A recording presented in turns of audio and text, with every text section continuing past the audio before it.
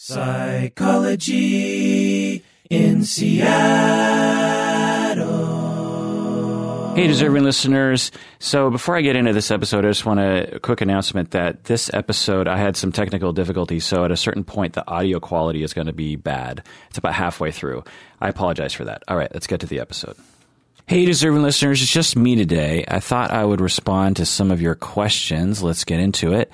This is the Psychology in Seattle podcast. I'm your host, Dr. Kirk Honda. I'm a therapist, and I'm also a professor at Antioch University. This first email is from patron Alex. He writes, I'm interested in the concept of people pleasers. I've noticed myself falling into this trap my entire life, especially in work relations and business. Although I'm trying to become more aware of it, I still catch myself doing it. This has created success in certain areas, but devastating effects on my own mental well-being at times.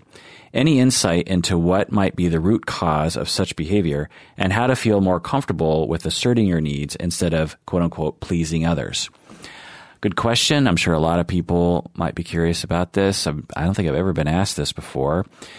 Essentially, people-pleasing is a coping style. That's the way to think about it. Sometimes people characterize it as, you're nervous or, you're scared, but really it's a coping style. In essence, in all likelihood, I don't know your history, of course, but I would suspect that growing up in your family, there was some tremendous benefit to having that automatic response of really paying attention to what other people want and deferring to their wants as opposed to your own. I'm guessing, common paths to this coping style are parents who mistreat you, who are abusive, or parents who withdraw when they're displeased with you, or even just seeing a parent or both your parents rejecting another child. So a common people-pleasing family dynamic, not all the time, but sometimes, is where say you have an older brother or a younger sister who is highly problematic in the family and causes a lot of problems. And your parents, you're seeing your parents really struggle with that sibling. You're seeing them really stay up all night trying to, deal with this kid. There's lots of conflict. The kid is talking back, and the parents, you can just witness your parents suffering. Well, this sometimes compels a people-pleasing sibling because you're, one, sort of being neglected because your parents are having to spend so much time on the other kid. So you feel this need to try to garner some attention by being noticeable. And one of the ways that you can be noticeable is to be very different from your sibling, which is to be very pleasing and very compliant and very pleasant. And so so that could be another path. It's one of the paths. The other is just general tension in the family. Some families have a lot of tension. There's just a lot of fear of some kind that could have derived from a lot of different things. Parental or marital distress, marital conflict can result in that. Just a lot of different things can lead to just general tension, even if there's no overt mistreatment in your family. And that can also motivate someone to develop a coping style of pleasing. There are other coping styles like just being invisible or acting out. There's a lot of different coping styles, but one of them is to people please, because when you please people around you, then people tend to like you more and they tend to give you more things. But if you go too far, then you deny your own needs, which makes you feel, upset. And as you say, devastating effects on your own mental well-being. So it can become an automatic response that you just retain into your adulthood. Also, you might still be highly anxious about not pleasing some people. When you're at work, maybe you have a boss that feels kind of like a parent and they're displeased with you, or you're predicting that there's a question mark as to whether or not they're pleased with you. And you might become extremely anxious about that because it reminds you of what happened when you were a child. When we're children, we're much more helpless, and therefore we code things as much more important. So when, say, just in an extreme example, let's say when you didn't please your mother, she beat you. Well, the the stakes involved in being a people pleaser were very high. If you didn't please your mom, then you got beat. And if you pleased her, then you would not get beat. And you just kind of retain that model into adulthood sometimes. And then when your boss is maybe displeased with you, you know you're not going to get beat, and you might even know you're not even going to get fired or even have any negative consequence to you. But it feels like it is an intense, scary situation, and therefore motivates the people pleasing, which is this habitual way of coping with that. So you're asking, how do you deal with it? How do you feel more comfortable? Well, if it's severe, I would go to a therapist for help. I know that's a cliche thing for me to say as a therapist, but it's true. This is a classic thing that people go to therapy for, and therapy can absolutely help with this. It's a pretty easy thing to work on over time and to find success pretty quickly.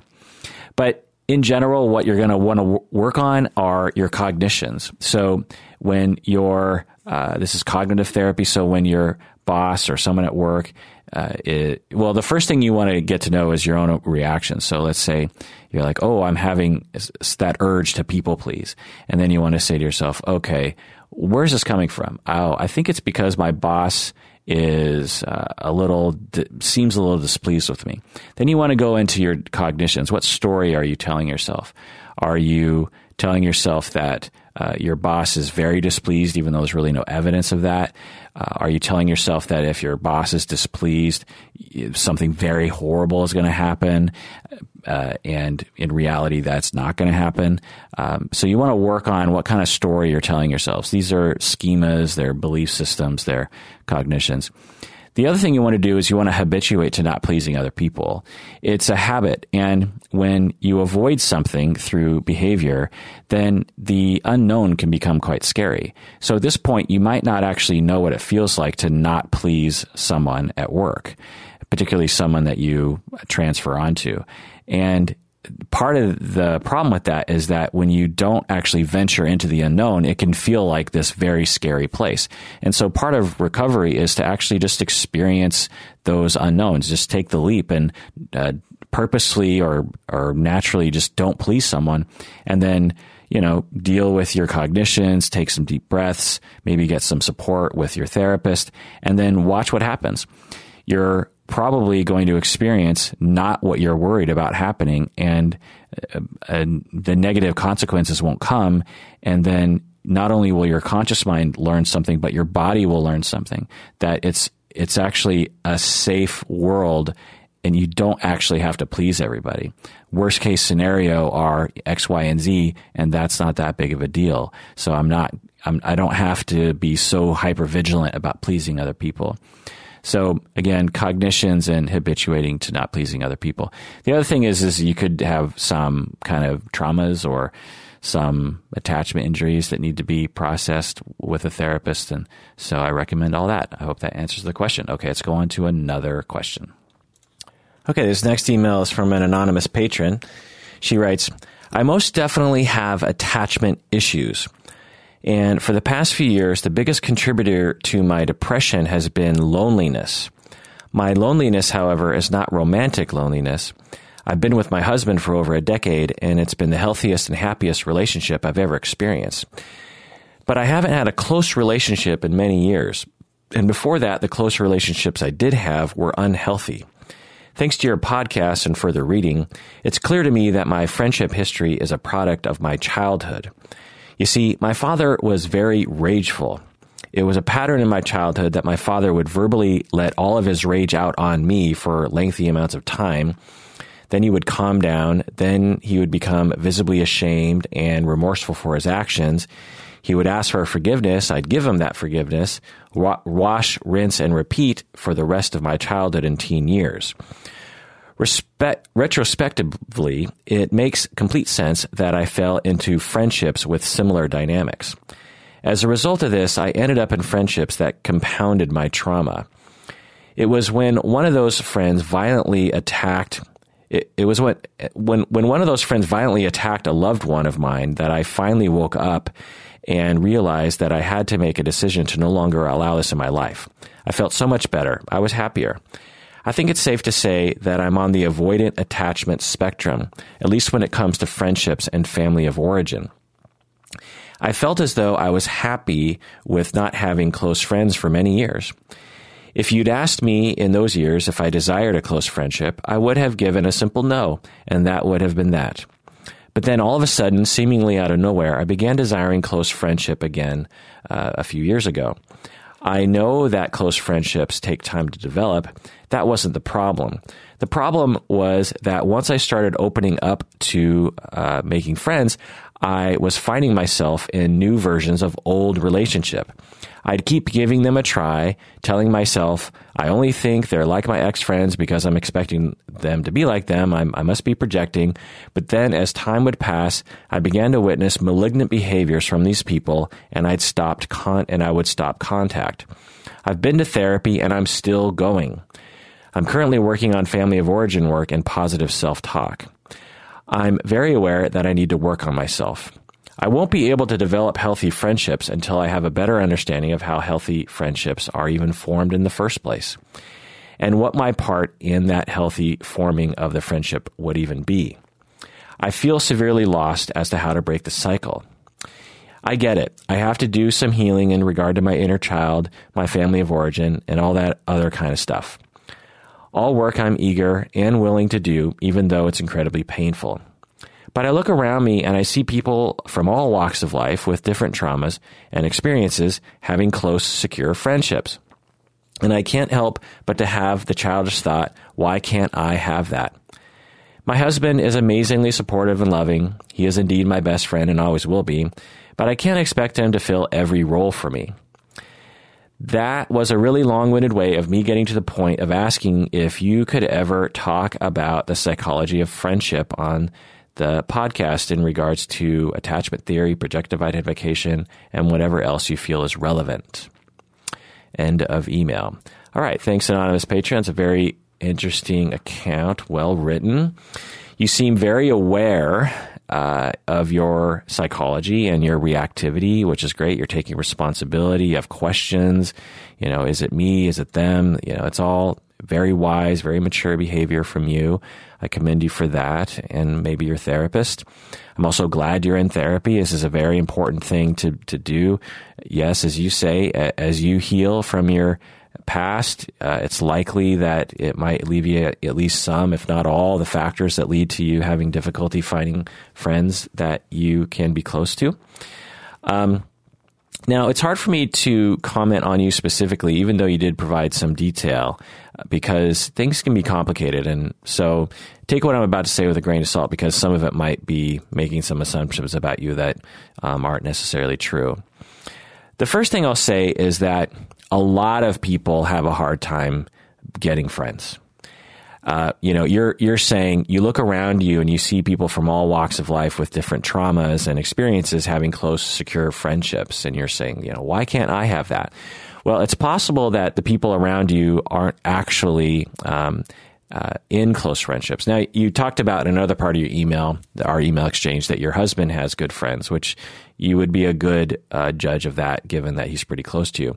But beyond that, you might be observing people in relationships that aren't actually very close or are, pseudo friendships or something. A lot of people are lonely. A lot of people wish they had more friends. I can't remember the exact statistic, but it's some vast majority of Americans and people in the West really wish they had more friends and wish they could spend more time with friends. So it could be that you're distorting things a little bit, but I get that you have an urge to want friends. Of course you want friends. Most people want friends. So you're very wise to look at projective identification. As you know, you internalized a rageful other in your father and an abused self in yourself. So this is a very long-standing, very strong interject in your psyche that involves this raging father who has issues and will be nice sometimes. And then you have this other side of the dyad where you're abused, you feel scared, and you also will give in a lot. So it's a very interesting dynamic to internalize and to be quite stable. And we develop a complex when we do that, and we tend to seek it out. we tend to seek out the exact dynamic in our adult life for a lot of reasons. One is that it's comfortable. We're also trying to externalize an internal complex that is difficult for us to have internal. And we also want to rework it. We want to re-experience it in a new light and have it go well. And when we do this unconsciously, it rarely goes well. So you are wise to look at that as a factor. You would find people that you were close to in the same way you were close to your father. You would find people who were prone to rage and to mistreatment of other people. You might actually apologize for them and apologize to them, and then things would hit a certain point and you would end the friendship. So it sounds like a plausible hypothesis around why those things would have happened in the past. So until you internalize a new dynamic sufficiently, which you're doing with your husband and your therapist, which is, good work to do. And that's actually one way to look at it, is that perhaps with all the work you've been doing with your therapist and all the wonderful security you've had with your husband over the years, you finally reached a point where you can actually start reaching out to friends, and you're thinking, oh man, I think I'm ready now. I've healed enough, and I think I'm open enough to actually expand my relationship zone to other people. So that's one way to look at it. But until you sufficiently heal from the traumas you went through with your dad, you're probably going to continue to sniff out abusive people and not detect it and be attracted to them for reasons that you're not conscious of. That's the tragedy of internalizing abusive relationships, is that you will find that abusive person out of a crowd, and you'll subconsciously pick up on the cues of it and actually think, oh, that person looks interesting. I think I'll go talk to them. Or that person looks safe. I think I'll go talk to them. It's completely unconscious. It's not something that you would ever do, obviously, on purpose. So keep healing as you're doing. Keep internalizing the new dyads with your therapist and your husband. Keep raising your awareness, and also keep trying to find good friends. It's a wonderful thing that you're doing. The other part to this is you might be socializing others to be abusive toward you. Now, I'm not blaming the victim. If people are raging against you and abusing you, that's their fault. They're completely responsible for that behavior. But the way you described it was interesting. You said as you started to venture out into getting good friends, you would say, how did you say? I began witnessing malignant behaviors from these people, and I would stop contact. So it's hard to know because, you didn't give me any details on that. But one, it's possible that you're interpreting that in a very harsh way, like someone will do something that you don't like and you term it as abusive and quote unquote malignant. So that's one thing. So you might be distorting their behavior just on an observation sense. But it's also possible that you might be socializing these people to exacerbate their aggressive behaviors. Now, again, I don't want to blame you for their behavior, but without knowing more details, it's just hard to know. And I would suspect that at least with some of these cases, we would find part of it was you were involved in it. You could have pushed their buttons. You could have been around them when they were really drunk, or even encouraged them to get really drunk. You might have been subtly encouraging them to get angry and to be mildly angry. Like one way to subtly do that is to take pride in their assertiveness or something, and by implication, you're kind of saying that you like their anger or something. You might actually just overtly accuse them of things, or you might kind of push them into a corner. Like one thing that avoidant people will do in this way is they might withdraw a lot, or they might just kind of reject or criticize. And that can make people upset and can push them into a position where they might do behavior that you don't actually like, and you might interpret them as being malignant and abusive.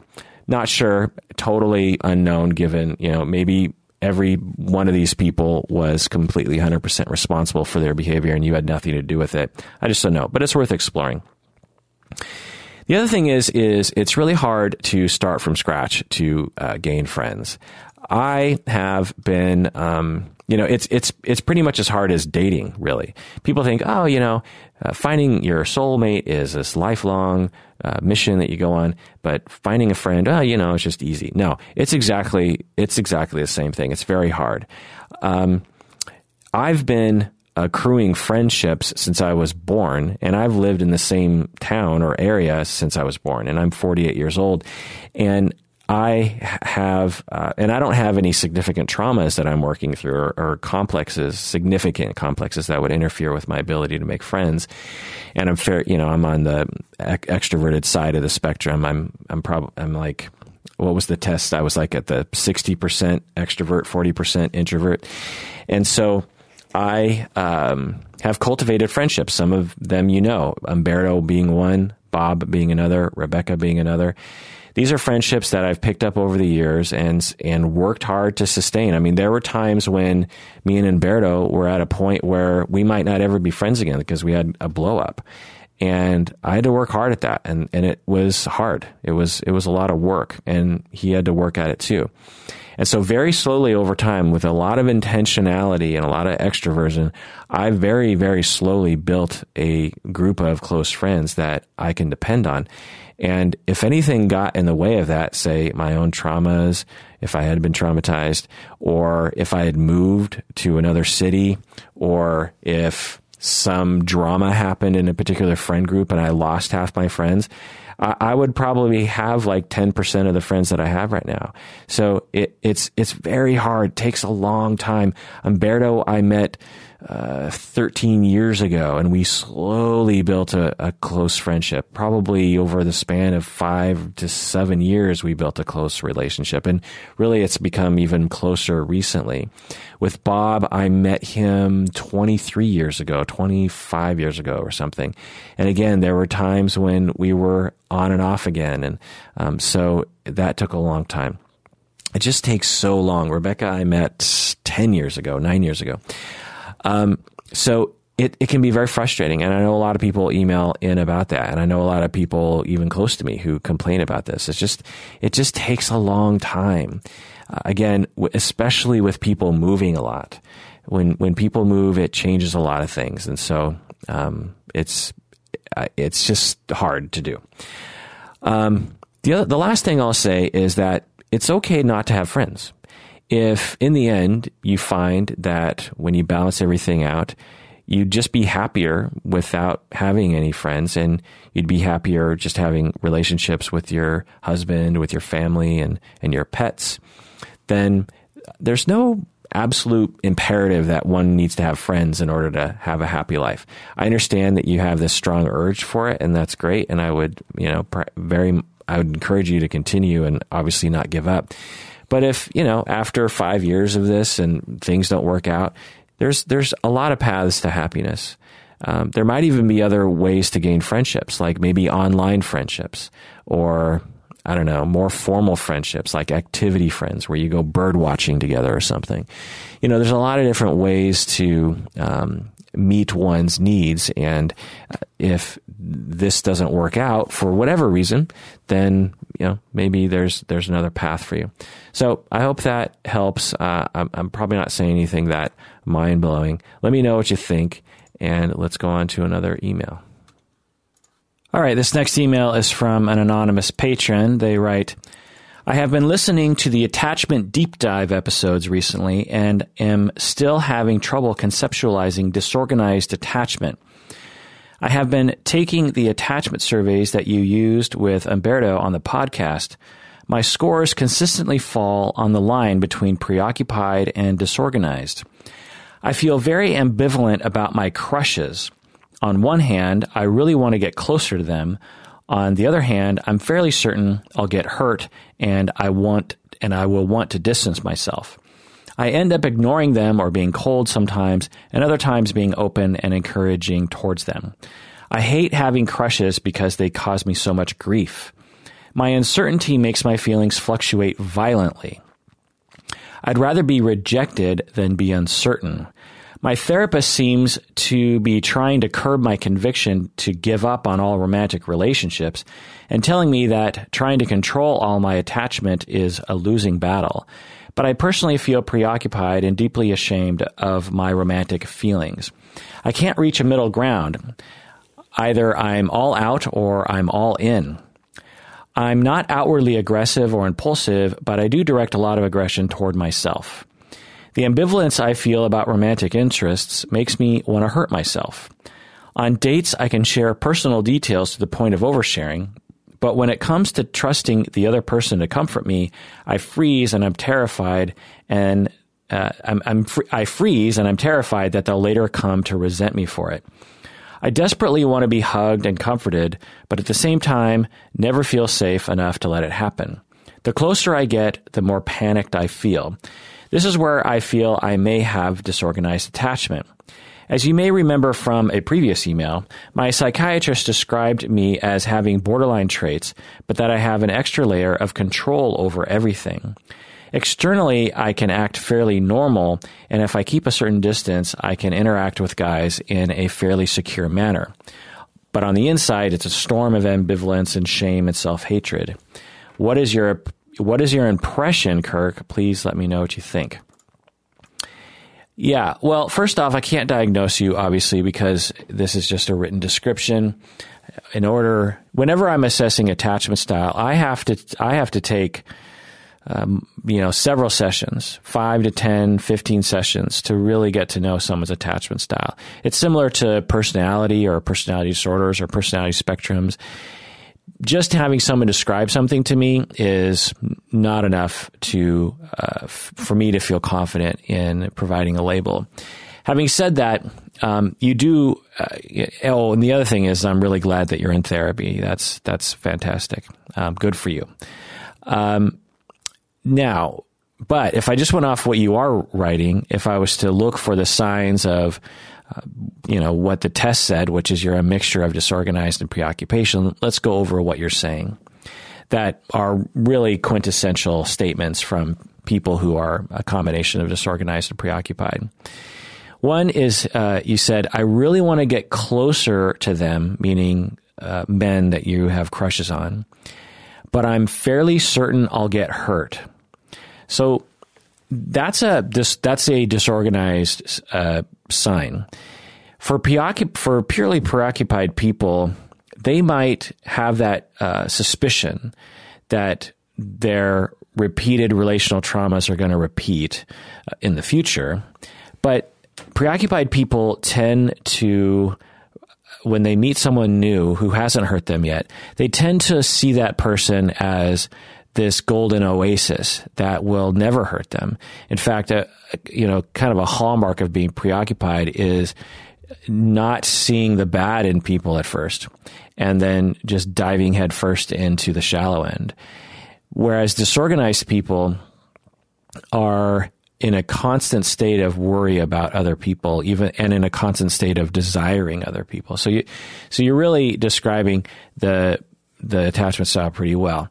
In fact, another word for disorganized attachment is fearful attachment. Sometimes it's called fearful attachment. I don't like to use that phrase because when we're talking about preoccupied and avoidant, they're also fearful. They're also anxious. I mean, sometimes preoccupied is called anxious, and sometimes avoidant is called avoidant anxious. And it's like, so you have anxious, avoidant anxious, and fearful. It's not very helpful labels. So I use the preoccupied, avoidant, disorganized labels. So, but the disorganized attachment style, to some, they call it fearful. And what you're describing is a lot of fear. So essentially, you're looking at someone and you're thinking, oh, I want to be close to that person, but you have an immediate sense of fear.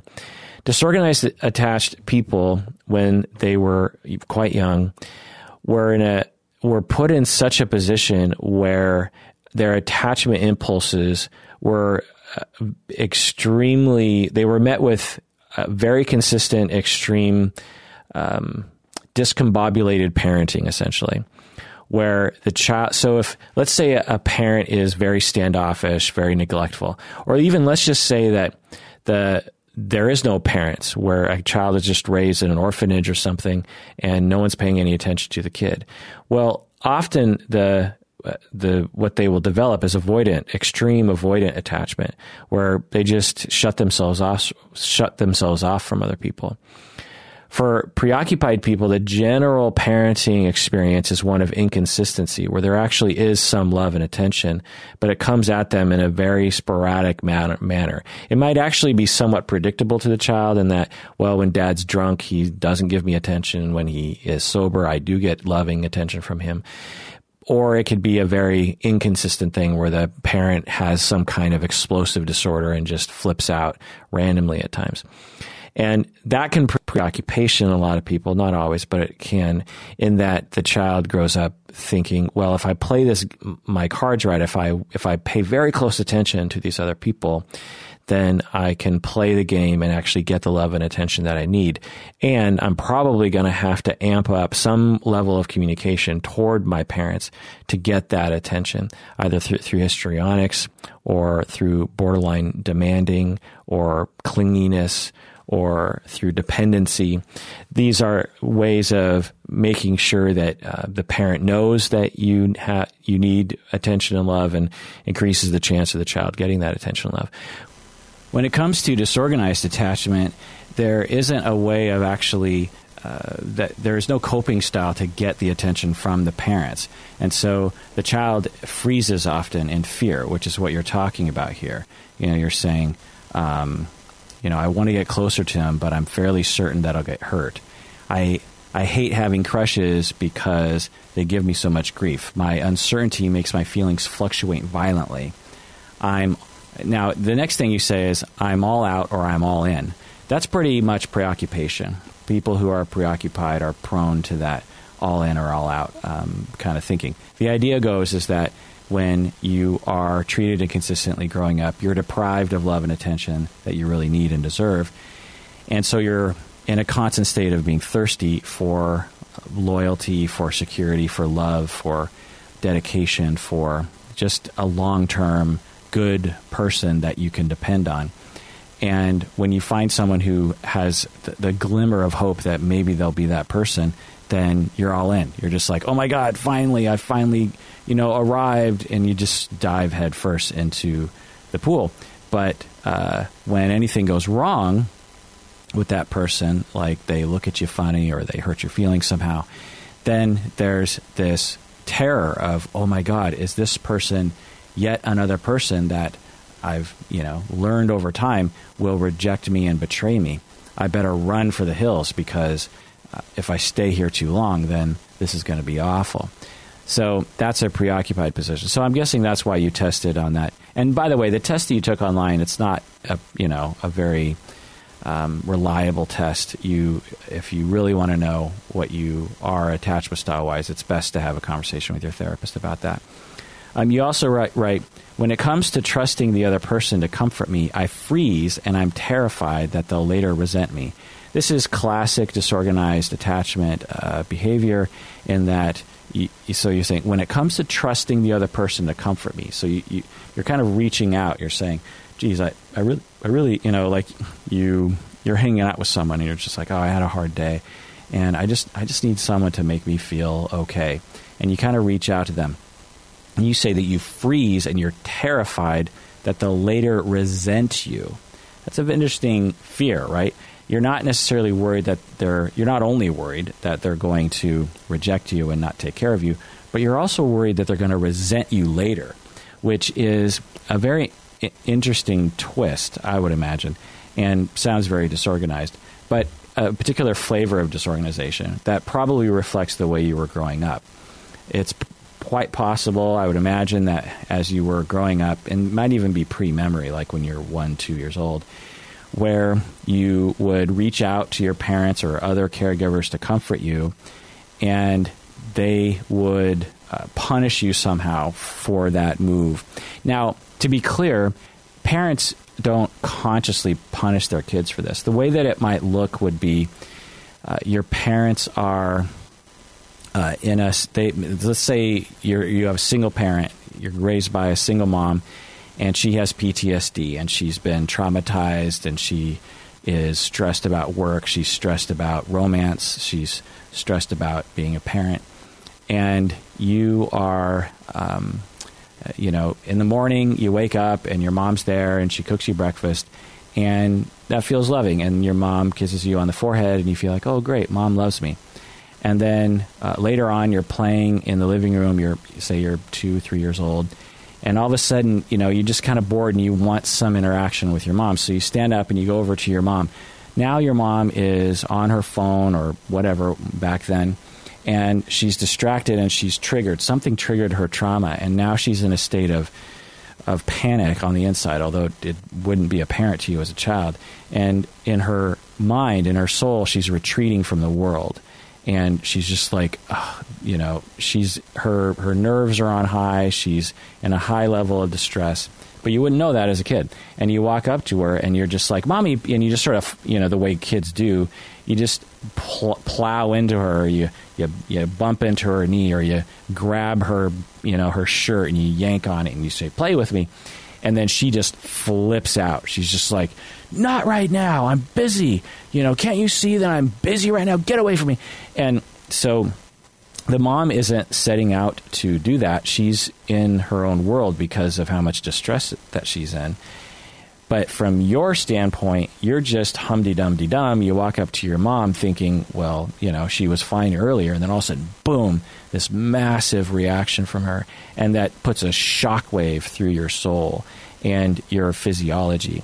And you're just like, oh, it's like being hit by a car, or seeing someone get hit by a car, or seeing someone getting shot. All of a sudden, just like, boom, right there, terror, and you have nowhere to run because you have a single mom. You don't have an older person you can run to, and you just freeze, and you repeat that enough times, and say 6 months later, same scenario. You go to the living room, you're playing, and all of a sudden you have this urge, because why wouldn't you, that you want to interact with your mom, and so you stand up and you start walking over to your mom, and then all of a sudden, all that physiology of trauma comes rushing back, and you have this deep sense of fear. Now, at the age, you might not exactly know why that's happening, but you have this deep sense of fear, and you freeze, because there's a part of you that wants to go to her, and there's another part of you that is just physiologically in a fight or flight, almost dissociative state.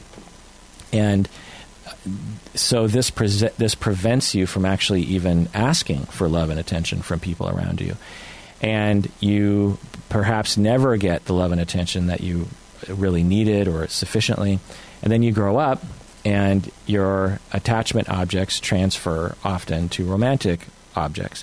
And so you're looking at a fella and you're thinking, oh, I would like to get to know that fella, and I'd like to express my crush to them, and maybe they could hold me and we could, be dedicated to each other, or maybe just have a romantic evening or something, and that would be that.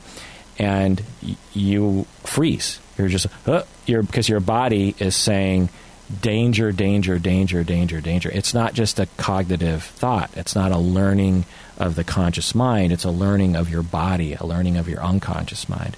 So, again, hard for me to know based on your description, but it kind of sounds like that.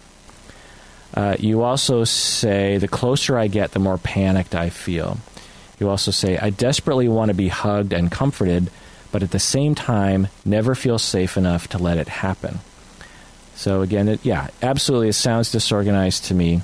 If you were purely preoccupied, there'd be more organization to it, and you would actually, in all likelihood, reach out more often. Now, certainly there's a lot of preoccupied people who have given up, and they're just like, nope, I'm done with... I've had clients like that, where they might say, I'm done with romantic relationships. They might either say, romance is dead in America, or all men are pigs, or something. Or they might say something like, I've realized through my own self-discovery that although I want to have a romantic relationship, given my level of personality disorder, and that it would take a long time for me to heal from that, at this point in my life, I can't really engage in romantic relationships because they're too triggering for me. So I'm going to focus on friends, I'm going to focus on family, I'm going to focus on my kids, I'm going to focus on people at church and my therapist, and those are going to be the people for me. But romantic relationships are just too triggering for me, so I'm not going to engage in that. So you'll see, you can see avoidant behavior, so to speak, in preoccupied people, but the baseline of all that is a preoccupation with how other people think and really worrying about that and having an intense, all in and all out. With disorganized people, they're so fearful of the attachment behaviors that they freeze before the process even begins. And they can be quite confused about it. They can be quite like, I don't really understand what's happening. People tell me that I'm supposed to reach out to people, and why am I so afraid? And it's a visceral fear because it was developed at the age of 6 months, 12 months, 18 months. It's not something you can just think away. So that's what I think about that. Let me know what you think. I'm curious what your thoughts are. All right, let's take a break, and when we get back, let's answer some more questions.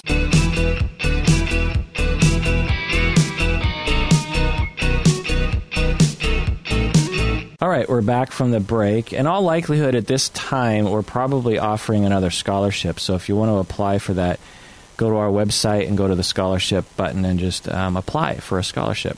Because I don't know, depending on when this episode comes out, I don't know where we'll be in the process. But at this point, we're accepting applications for a future scholarship that we may or may not. That we definitely will offer, but I don't know when it will be offered exactly. Also, if you've applied in the past, you don't need to reapply because your application will just be carried over into the next one if you don't win, obviously. We're actually going over the applications right now. We're going to announce the winner August 10 during the 11th anniversary show, and so tune in for that. Also, buy my book, Multi-Role Clinical Supervision. About once a month, everyone buys my book. Also, on Patreon, there's different tiers. A lot of people are at the $5 tier, but if you feel like you want to, you can bump yourself up to another tier. At the $10 level, you get swag. At the $25 level, you get a mug. And at the $45 level, you get an hour of consultation with me. Just 1 hour. Some people think it's 1 hour a month or something. It's just 1 hour. But, so a lot of people are kind of taking advantage of that. Also, the Podwife just bought some enamel pins with the podcast. And so with the podcast, You Deserve It on it. And there's going to be a special about that. So stay tuned for that. Email me if you have trouble with the premium feed, and if you want access to the archive, go to the website. All right, this next email is from Patron Alex from California. Patron Alex writes, I am an associate marriage and family therapist who wonders frequently if doing this work is good for my overall well-being. Doing this work is good for my overall well-being. I have been diagnosed with generalized anxiety disorder and depression. I struggle with emotional regulation. I have a past history of addiction, but have been clean and sober for the past 8 years. I also struggle with occasional non-suicidal self-injury in the form of cutting. I take antidepressants, and I've been in Jungian psychoanalysis for the past several years, which I find to be incredibly helpful. I like working with clients. It's very meaningful to me. However, on bad mental health days, I find the work overwhelming. It is hard for me to sit with the uncertainty of what is going to happen during each session, and I find myself frequently judging myself for how I'm interacting with clients.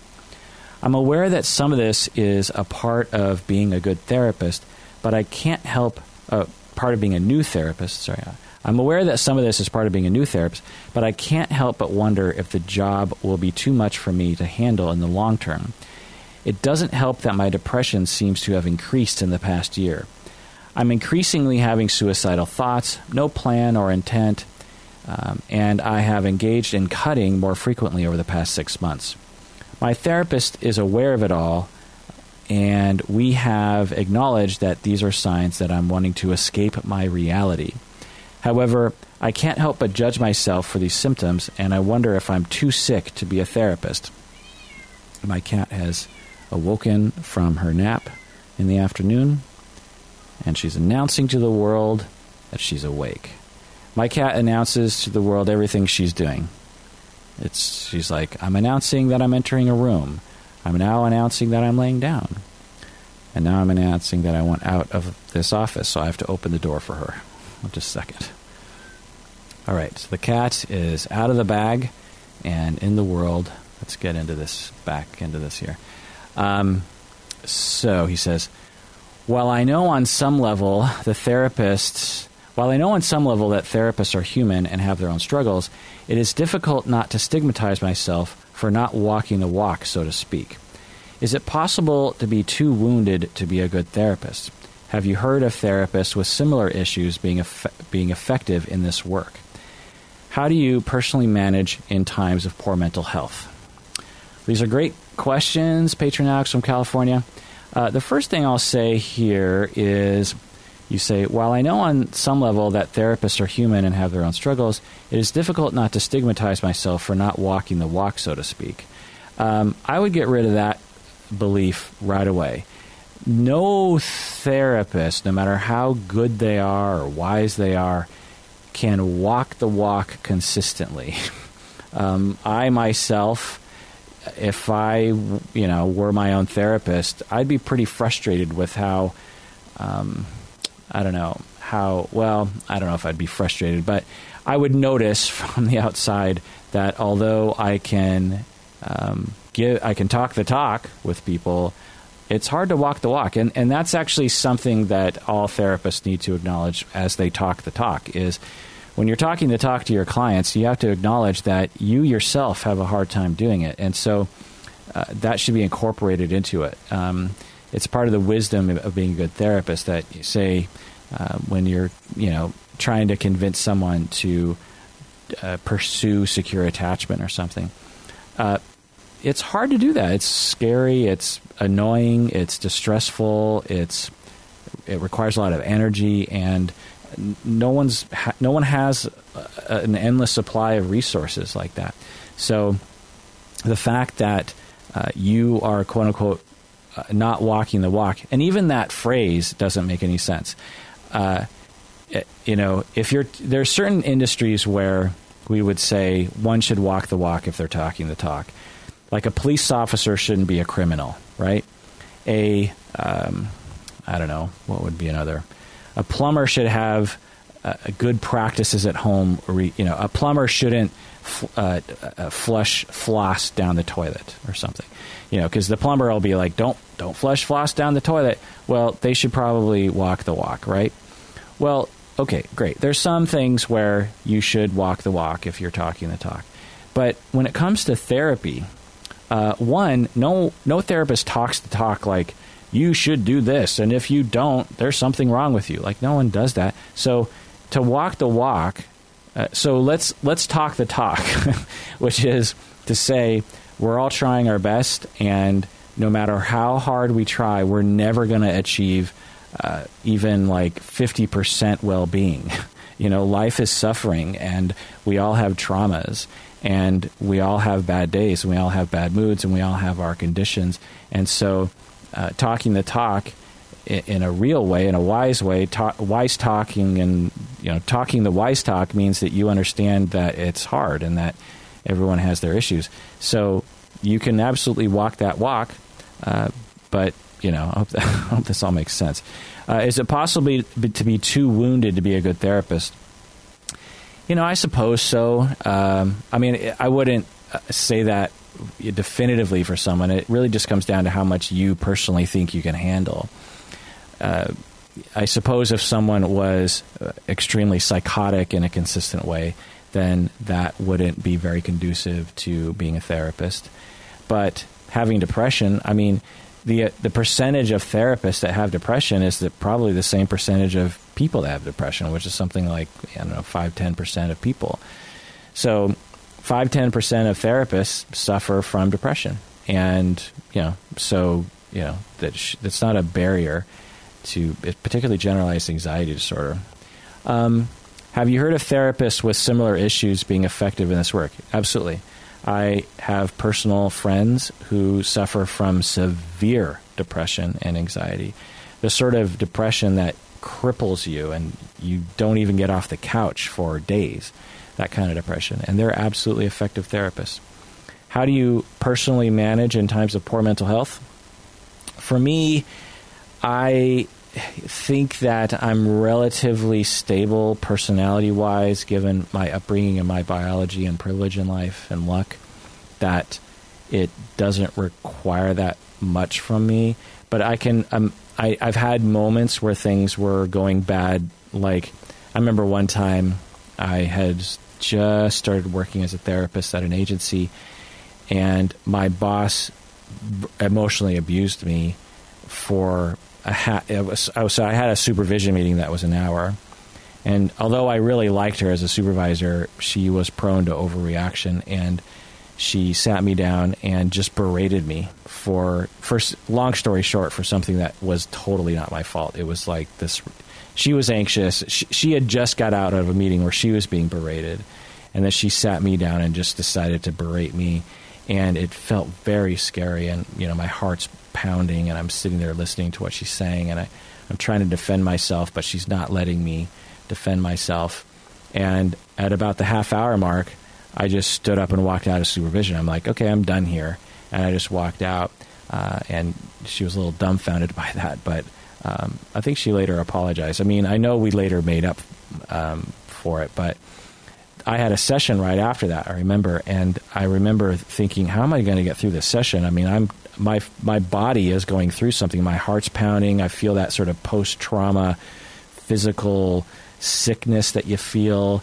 My mind is reeling. I can't. I'm ruminating on this. How could she do that? Should I quit? What the fuck is happening right here? What Your just brain's a buzz after being traumatized.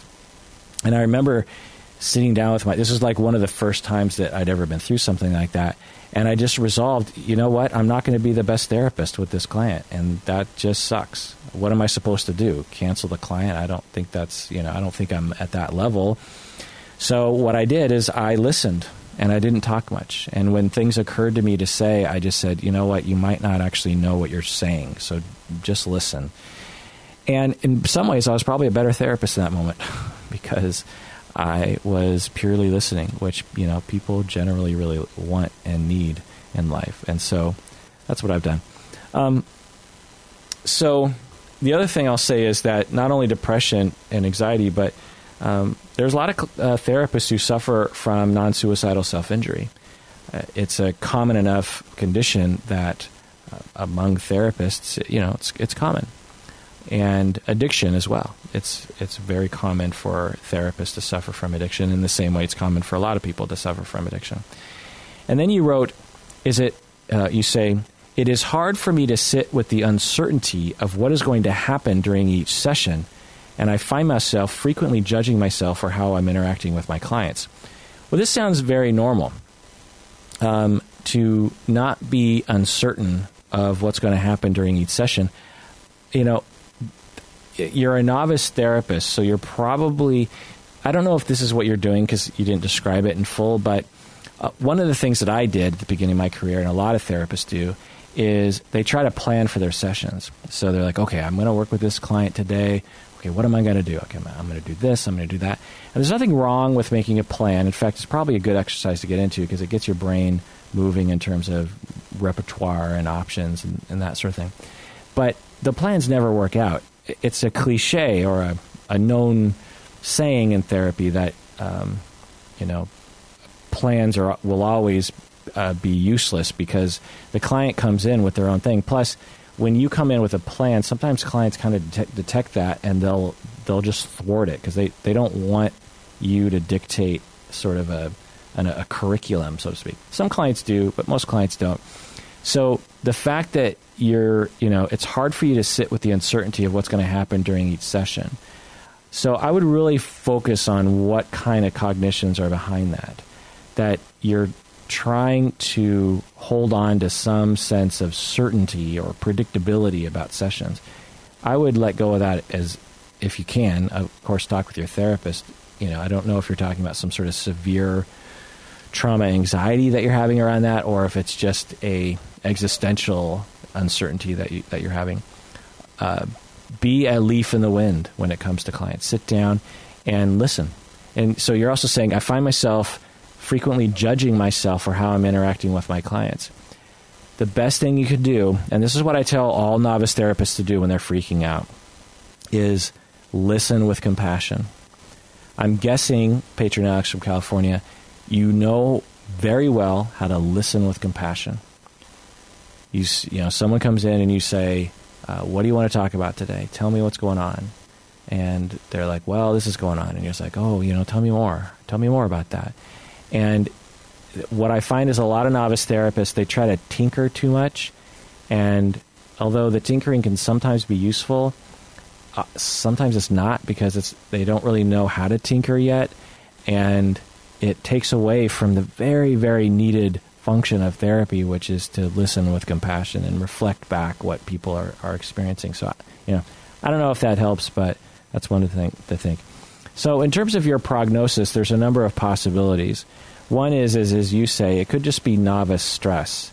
You could be in a phase of early career stress that you're not going to feel later on. So that's one thing to think about. The other is that as you heal in your therapy, that you might feel better in session. So that's another thing to think about. Also, and one of the things that I thought of was maybe some particular kinds of clients are triggering you. I would recall the moments where you feel worst. Maybe you just feel generally bad with every client, but I suspect it's particular kinds of clients. And so I would review that with your supervisor and your therapist, maybe, in terms of what is it about certain kinds of clients that are triggering this in you. The other thing to think about is, as you were describing your situation, I was reminded of a supervisee that I worked with years ago who described this exactly. He had a history of depression and anxiety, and then he became a therapist, and I was training him and supervising him. And as he was in his early career, he became more and more depressed and more anxious, to the point where he was more depressed than he had ever been. And he would attribute it to his job and how stressful it was. And one of the things that was happening to him is he was getting screwed over by his agency. They were manipulating him. They were lying to him. They were crazy making with him. If that's, I won't go into the details, but his employer and his supervisor at his site were just being crazy. And he was descending into very deep depression because of that. But it was unclear if it was just like, well, maybe therapy is stressing him out. Who knows? Well, I helped him to get a different position. And after getting the position, he completely came out of his depression and his anxiety. Now, I don't know if you're in a situation, you didn't describe anything like that, but it's possible that you're at a particular kind of job or a particular kind of situation in your career where it actually is really triggering a lot of, transference issues for you, and really triggering the cutting and the suicidal ideation and the depression. So I would look at that too. I would look at the stress of your particular work situation. The last possibility is that, and I just have to say this, is that no matter what you do, it's possible that you're going to burn out and find that you just can't do this job. And I would monitor that. I would monitor at what point do you just pull the ripcord. It's possible, that could happen. The consequences of not pulling the ripcord could be you increasing your cutting, increasing your depression, increasing your suicidal thoughts. So there's a need to keep an eye on that ripcord and keep an eye on your well-being. And I'm not going to be all, 100% Pollyanna here and just see like, this will work out, because I don't know what's in the future for you. But there's nothing that I'm hearing from you that indicates that things aren't going to work out. I wish I could just hand the mic over to some of my colleagues who would tell you that they went through the same thing when they were in their early career and had extreme mental illness issues and were also questioning whether or not they should stay in their profession. And they persevered. They got the support they needed. They got the jobs that were better for them. And although their depression would come and go, they had a wonderful career and helped people a lot. And I guess the last thing I would say is monitor your effectiveness and your availability to your clients, because you didn't say this in your description. I'm guessing it's not true, but there's a possibility that you're actually so impaired that you're not effective or even like a harmful therapist. So I would you're an associate, so you have a supervisor. I would ask your supervisor actually to listen to audio of your sessions to make sure that everything's cool. Or you might just kind of know that too. So keep going to therapy. Assess your overall support system and your burnout prevention system. Assess your coping system in the moment, as that's happening in session. Assess, how do you cope with that in the moment? And also assess your countertransference management system. And let me know how things go. I'm curious. Okay, these next questions are from patron Karen. She submitted a bunch of short questions, so let's get into it.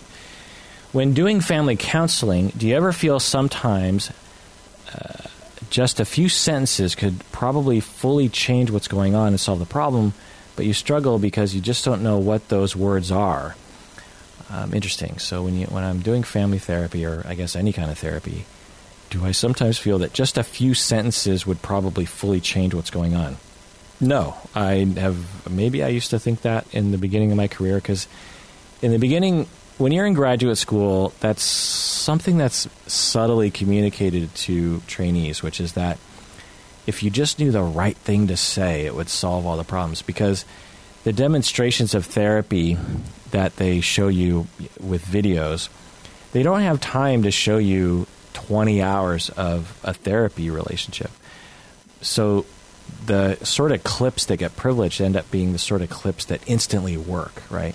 And that is not typically how therapy works. I don't know if it ever works that way, honestly. I will say I recently had a couple that came to me for 1 or 2 sessions, and at the end of those 2 sessions, they told me that, things had turned around for them as a couple drastically. But I worked pretty hard in those 2 sessions, so I think that so there wasn't any particular thing that I said. So no, I don't think that's how people work. I don't think that's how therapy works at all. People tend to, the thing that I often say to people is, if it only took a couple sentences or one intervention, then they wouldn't be in therapy, because it would have occurred to them at some point. People don't come to therapy going like, boy, I've never thought about this before. Let's go to therapy.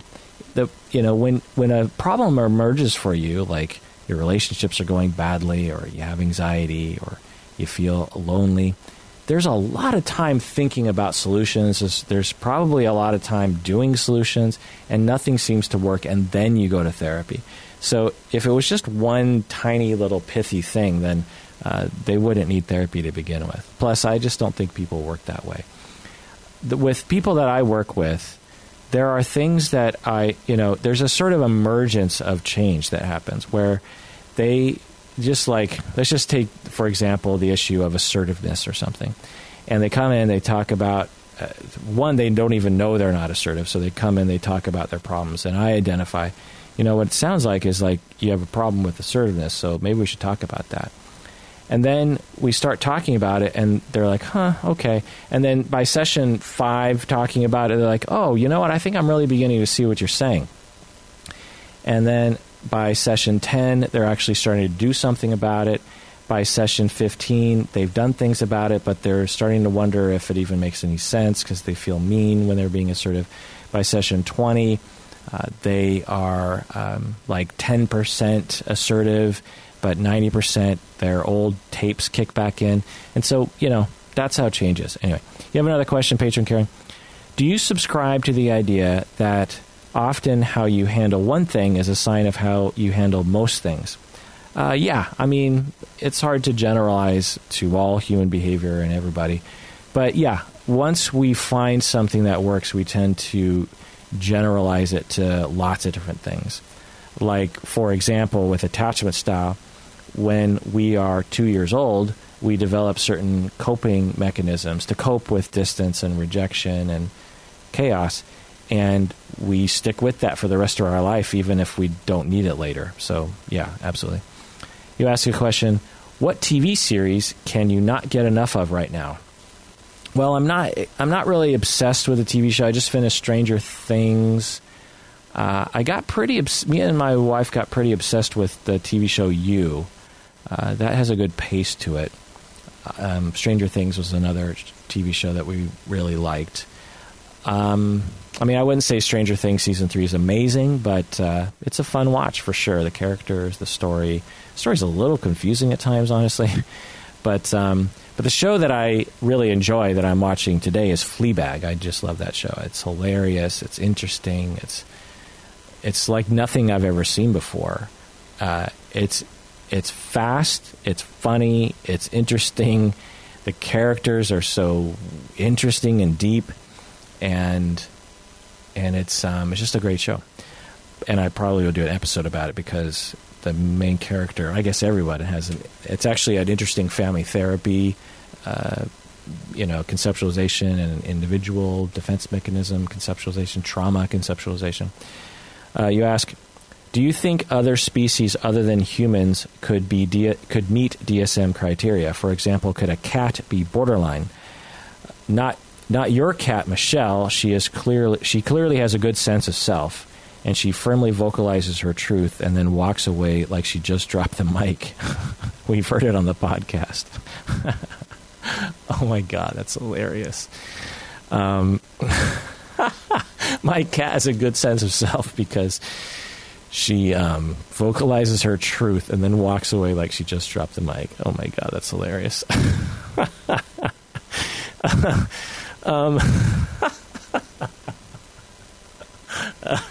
Oh God. Can animals meet DSM criteria? Absolutely. There's actually a whole field of research around this. It's hard to do such things because you can't ask them, right? But you can code certain behaviors. Like some cats actually do suffer from anxiety. And I have a friend who actually administers a anti-anxiety medication by you put on gloves, and then it's a cream, like a lotion, and then you rub it into the cat's ears, because the inside of a cat's ears is kind of porous, like the inside of your nose, and the drug sort of goes through the skin. And the cat is much less anxious. And that cat was very anxious, just very, very anxious. And so, it's hard to know, because if you could ask them, maybe they'd be like, you know what, I don't mind being anxious. I like this lifestyle. But you can sometimes see animals, and they don't seem to be really doing very well, psychologically speaking. So, yeah, there's a whole field of study like this. I'm actually really fascinated by it, and it makes a lot of sense to me. But like I said, the research is kind of hard because you have to go off behaviors that you don't necessarily. So with humans, we can go off behaviors, but we often can ask people in general, when you do this behavior, why are you doing it? What's going on inside of you? And then we can sort of translate that into seeing a behavior and then going, oh, that could indicate that inside of them, this is what's happening. But just actually, now that I think about it, the DSM doesn't really care about what's going on inside your head. It's mainly worried about behavior. So, I could see in 50 years there actually being a DSM for particular animals. Certain behavioral, and maybe they already have not a DSM, but some kind of medical veterinary manual around psychological disorders. I bet you that actually exists. In fact, I'm going to Google that right now. Okay, after a very quick Google, I didn't find any kind of manual, but there are animal behavior specialists who probably do have diagnoses for animals. So, yeah. Your next question here. What is your go-to chill music album? I actually don't listen to chill music. I don't like chill music.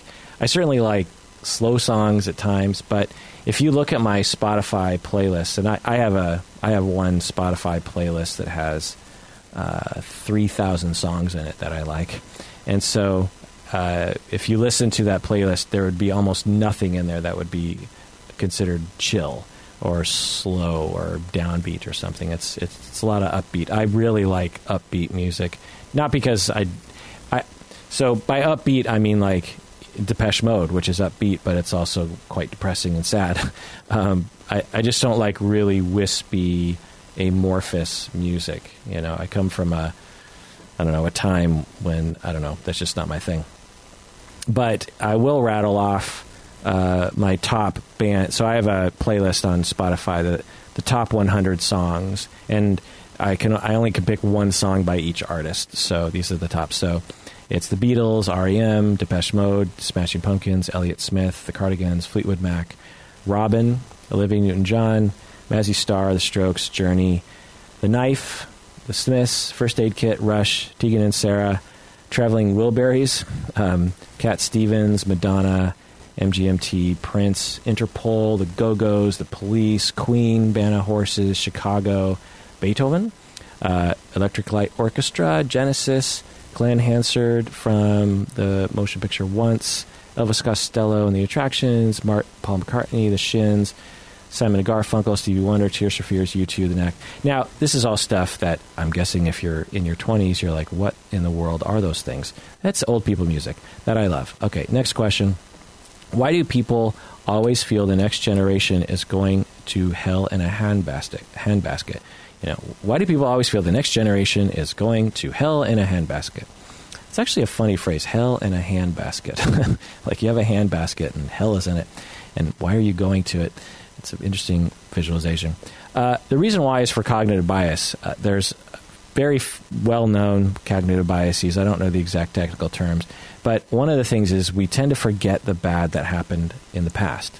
You know, a common example that people use is like someone will go through a horrible pregnancy and after birth, they're like, I'm never having another kid. I'm never having another kid. And then fast forward a couple years and they're like, I'm going to have another kid. There's just something about us that is probably highly functional where the bad things tend to fade and we tend to forget how bad it was. And we also just tend to forget things in the past anyway. Everything sorts of fades, you know, over time, even good things. But the other thing is that we tend to forget the bad that we did. Like, I'll give a personal example. If you would have asked me, 10 or 20 years ago, what I was like when I was 13 or 14 years old, I would have been like, oh, well, you know, if you would have asked me, was I a snotty kid? I'd have been like, no, I was a happy kid. And I actually, you know, might even go to my parents and I say, was I an asshole when I was 13? They'd be like, no, you were great. Well, my dad got a video camera. He was one of the very first people in our community to have a video camera. And I'm really glad that he got it because he got it when I was 13 he got it when I was 11, I think. And there's this one clip of me at Christmas when I just turned 13 and I got a trumpet for Christmas. And long story short, when I watch this video, I am cringing to my core because I'm being a total snot to my parents. Essentially, what I know what's happening is my parents dropped a lot of money on this brand new shiny trumpet for me because I played trumpet when I was a kid. And playing trumpet was a big deal in my life, and I always rented a trumpet. And so they bought me this trumpet, and my dad busts out the video camera. There's, you know, it's that giant video camera that sits on your shoulder and that VCR that hangs on your side. And, you know, my mom says, you know, it's in the closet. And I come into the room and I'm like, oh God, they're filming. And you can see I'm sort of mortified and embarrassed. And they're like, it's in the closet. So I go into the closet and I see this trumpet. And I remember this moment when I saw when I saw the trumpet case, I was like, exhilarated. I was just, oh my God, I got a trumpet. This is so awesome. It's going to be great. I'm going to play it all the time. But I didn't show it because I was so embarrassed. And again, I'm just in front of my parents. I don't even think my other siblings are in the room. So I'm embarrassed in front of my parents? Like, what's up with that? You know, rewind the clock a few years, I wouldn't have been embarrassed in front of my parents. Just, you know, something about being 13. So I pulled down the trumpet and I'm really far away from the video camera. I put it on the ground, and my parents can't see me. They're trying to film this for posterity, right? And my mom's like, no, come here, come over here. And I look up, and I'm like, oh, really? And I sort of feign this confusion, like, what do you mean? As if I didn't know they wanted me to come over there. And so I said, oh, okay. So I pick up the trumpet, and I walk over, and I'm looking at the trumpet, and all I want to do is just die. And again, I love my parents. They're wonderful people. They don't embarrass me. They're nice people. But I'm just sitting there going like, I'm on camera. This is terrible. I don't know what to do with my hands. I'm freaking out. I don't know what to do. And then my mom's like, play it, play it. And I said something like, I can't remember what I said, but it was something like, I can't just play the trumpet right now, Mom. I mean, I was a total dick. Watching it is excruciating. And if you would have asked me prior to seeing that clip what I was like as a 13-year-old, I would never have imagined that I would be such a prick at the age of 13. It would not have occurred to me. I don't remember doing things like that. And after that, I forced myself to watch that thing because I don't want to be a victim of that cognitive bias where I sort of paint this picture of me as this wonderful person throughout history, which is part of being slightly narcissistic and avoidant, right? So I'm looking at that and I'm just like, make sure you burn this into your brain because, one, you need to understand your history, and two, you still have that inside of you. It's not like it's not like you don't have a 13-year-old prick inside of you. And so I'm watching that, and without that, I would not have imagined. And then I go to my parents and I sort of apologize, and I'm like, I just watched this video clip. I'm really sorry for my behavior. I'm guessing I probably did that a lot when I was that age, and I'm mortified that I was like that. I'm just really sorry. And my mom and dad are just like, no, you weren't bad. What are you talking about? And I'm looking at this video clip, and I'm thinking, how do they not remember this prick that I was? And so that's one cognitive bias that we have. The other is that when we are adults and we're looking at younger people, they tend to be more chaotic and less responsible, right? They drive faster. They spend their money more irresponsibly. They are, I don't know. They're just more irresponsible in general. And again, we don't remember how irresponsible we were when we were that age. And so we just generally think, man, those 20-year-olds are irresponsible.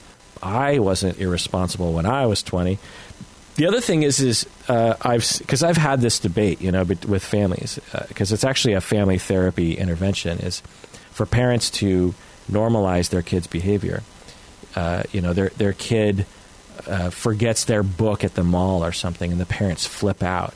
And so I'll ask the parent, like, do you think you ever forgot something somewhere, especially when you were younger? And they'll be like, no, I never did.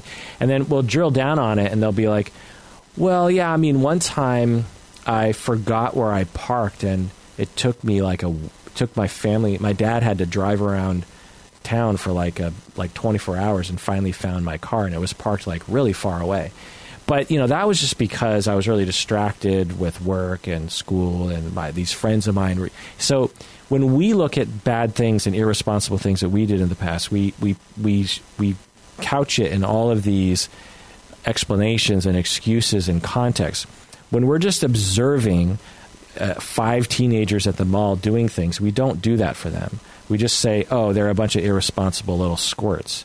And so all those cognitive biases and others sort of add up to this general notion that the next generation is going to hell in a handbasket, when it's probably not.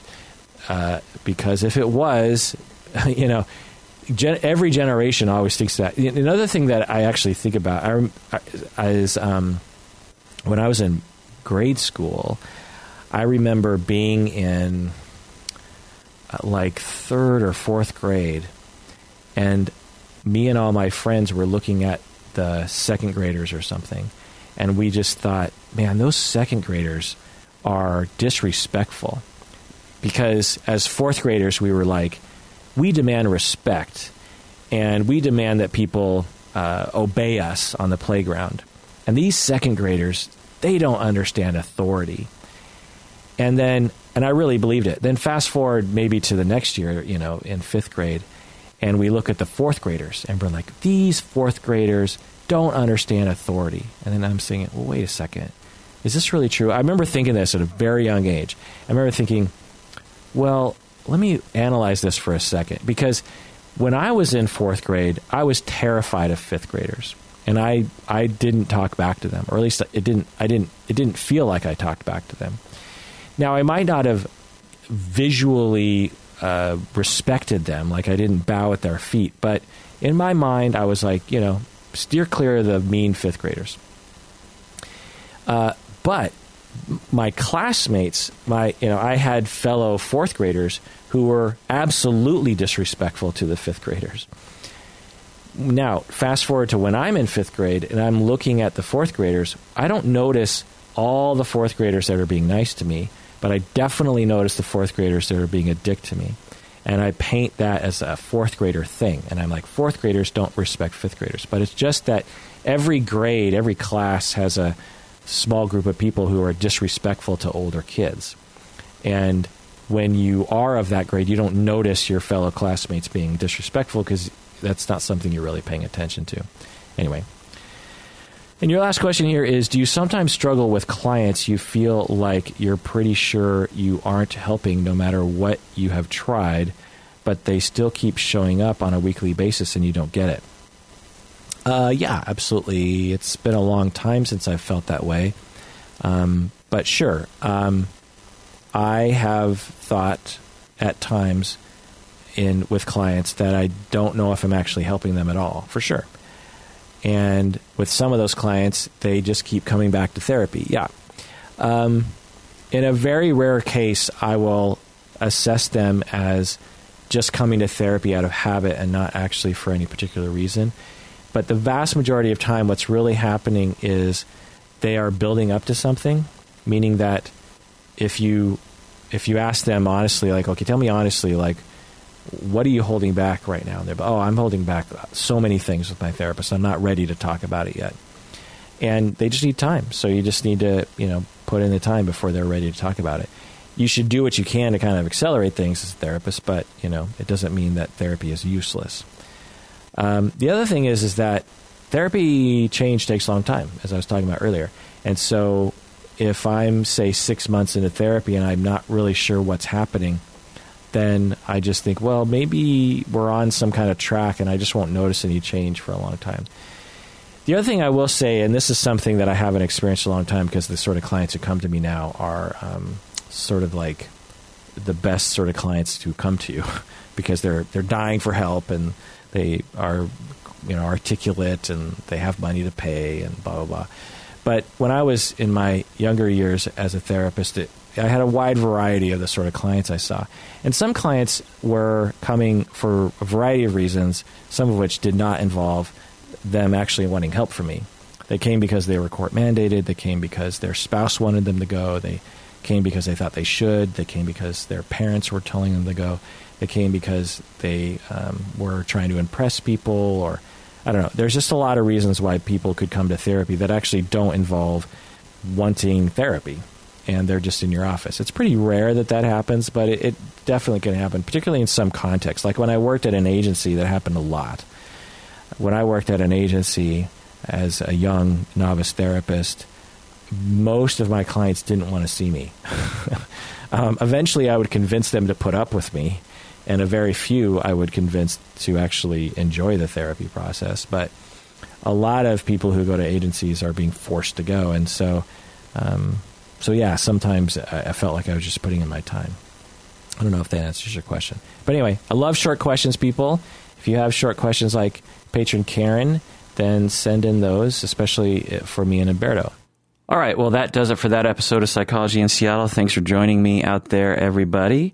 Please take care of yourself because you deserve it.